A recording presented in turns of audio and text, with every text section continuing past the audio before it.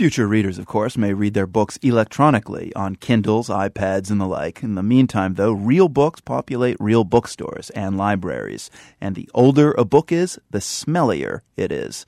Here's the world's Alex Gallafent. Thomas Lannon doesn't usually go around sniffing the books, but here's what he gets when he sticks his nose into an 18th century domestic accounts book. It has a nice musty. It's musty. I would call it as musty, but what is must, really? Do we know what must is? A profound question. One of many for Lannon. You see, he works for the New York Public Library in the Manuscripts and Archives Division. He inhales again. No, it has a shoebox. There's a shoebox. It has a shoeboxness. Shoeboxness. Mustiness. Variations on a theme. That scent lying on the periphery of our experience when we pick up an old book. At least it lies on the periphery for most of us. A couple of years back, a Slovenian chemist named Matija Sterlic was conducting research in the conservation departments of European libraries. And every now and then I notice conservators smelling old paper as if they were able to tell whether it's more or less degraded by the way it smells. He was intrigued. And I thought, well, perhaps there is some substance to it. There is. A chemical substance, no less. The smell is made up of VOCs, volatile organic compounds.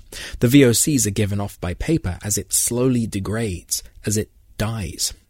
Sterlic, who's based at the Centre for Sustainable Heritage in London, began analysing the relationship between smell and paper. Surprise, surprise. The smellier the book, the more fragile, the more at risk it tends to be. Now Sterlic is developing an extra-sensitive book-sniffing machine. An artificial nose, with which we could potentially replace the nose of a conservator, or perhaps enhance the sense, if you like. Until then, the New York Public Library will have to make do with the noses of Thomas Lannon and the head of conservation, Shelley Smith. It smells of pockets, people's pockets. Or your uncle's hat. It smells like the inside of a purse. Yes.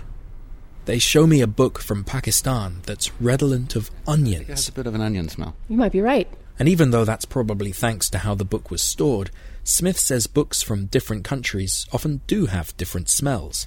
In some places, books are made from high-quality paper, with most of the acidic content removed during processing. But in some parts of the world, the paper industry is less advanced. Paper gets made more or less directly from mashed-up trees, with the corrosive acids left in. And as it ages, it gets very dark, it gets very brittle, and does give off a different type of smell. And is that true even today with kind of new books being published around the world? Absolutely. Absolutely. As a matter of fact, some materials that come here from the library, we automatically reformat because we know that even though they're new materials, they won't last very long because they're made of that quality of paper. So the smell of a book contains useful information about its physical state. But there's more. Smells seep into our consciousness, especially the smells we get while reading old books. Rich smells that kind of permeate the entire experience of handling the books and reading. Writer Avery Gilbert is a self-described smell scientist. He remembers precisely the smell of an old Latin schoolbook from his childhood, a book with glue pasted along its spine. To this day, I can remember that acrid glue smell and image the Latin dictionary perfectly. The smell makes a book more than a book. It gives it extra life, character. And sometimes, as Lannon and Smith have discovered, it can capture the essence of a book, even a relatively boring one. This is a book about books. It's a list of books purchased by the library, showing the date April 1923. This one smells a bit of concrete. I think there's some concrete, or maybe it smells like a gymnasium. Institutional. Like linoleum. Yeah, it smells of the color gray. It smells like what it is, I suppose. For The World, I'm Alex Gallafent in New York.